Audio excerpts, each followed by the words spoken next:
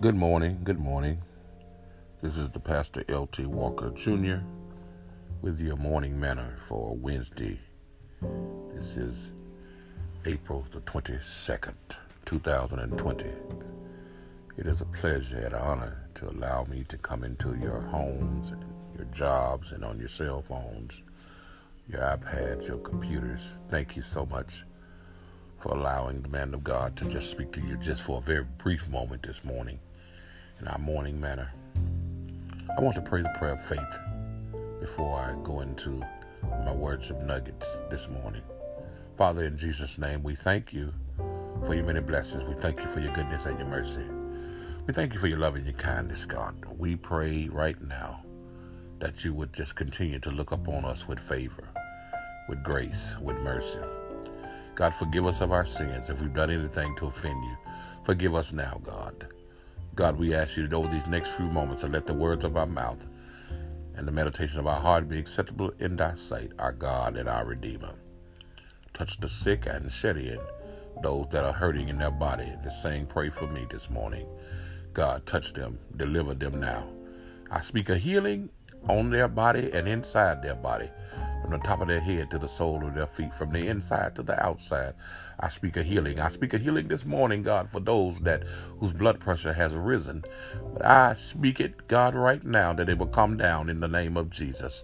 I speak to that sugar right now that has gone up, God, that it would come down to where it needs to be.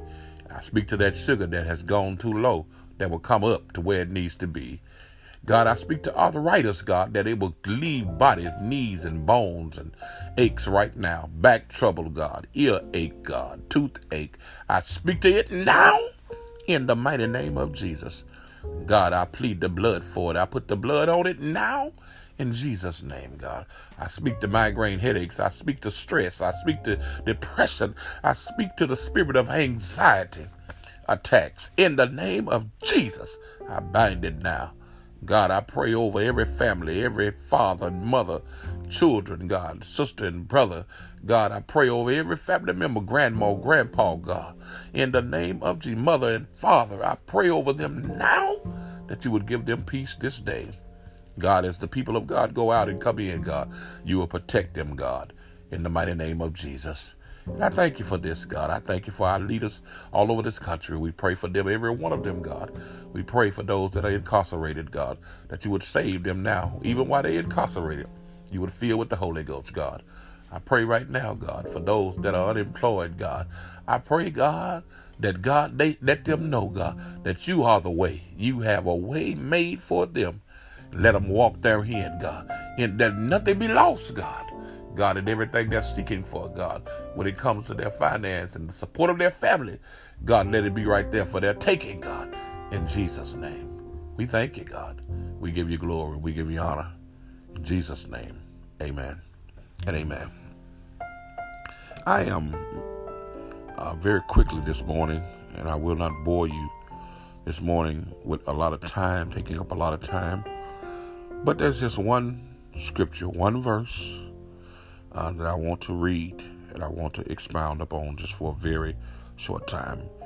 And you would take this with you today, all day, and even this week, and that you would keep it in your spirit on today.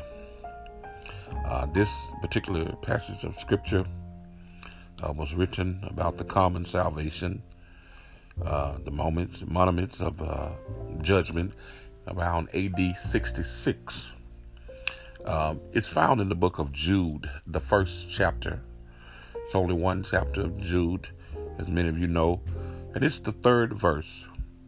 And it simply says this: Beloved, when I gave all diligence to write unto you of the common salvation, it was needful for me to write unto you and exhort you that ye should earnestly contend for the faith which was once delivered unto the saints.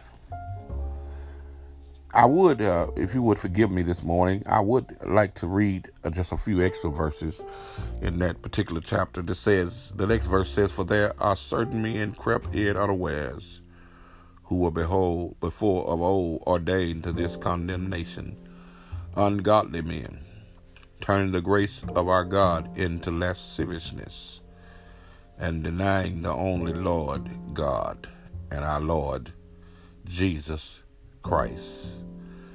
Verse 5 said, I will therefore put you in remembrance, though ye once knew this, how that the Lord, having saved the people out of the land of Egypt, afterward destroyed them that believed not.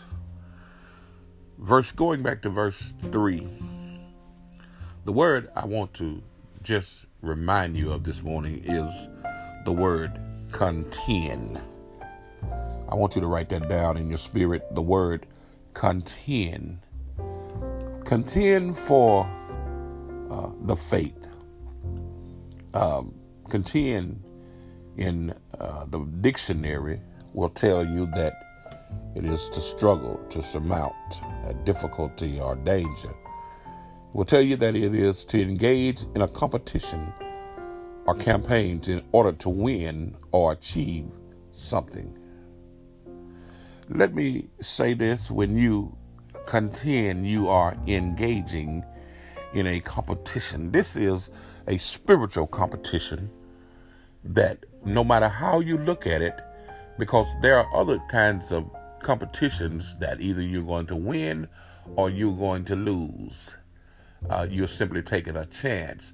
When you play basketball, if you're on one team and there is another team, either one team is going to win and one team is going to lose. Football, the same way. Baseball, volleyball, the same thing. One team is going to win and one team is going to lose.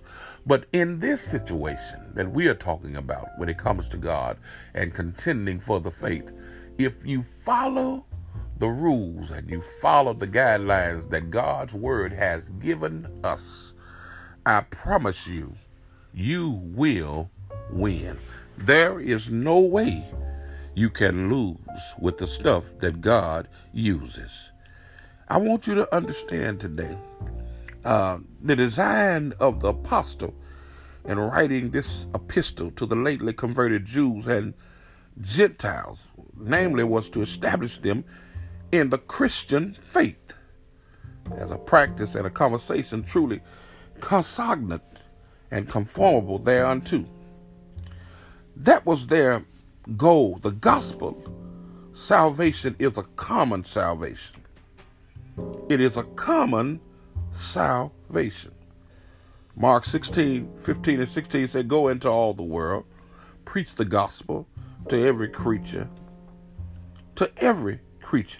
Surely God means as he speaks, he does not delude us with vain words.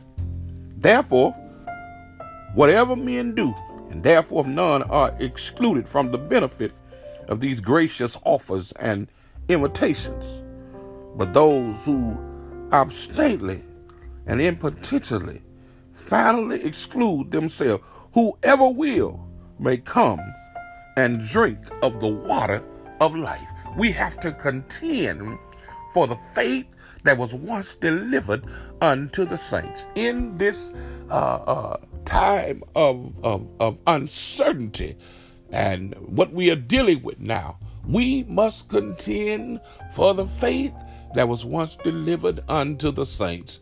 Oh my God, it is imperative, it is important that we contend for the faith, continually contend for the faith that was once delivered unto the saint. We cannot give up.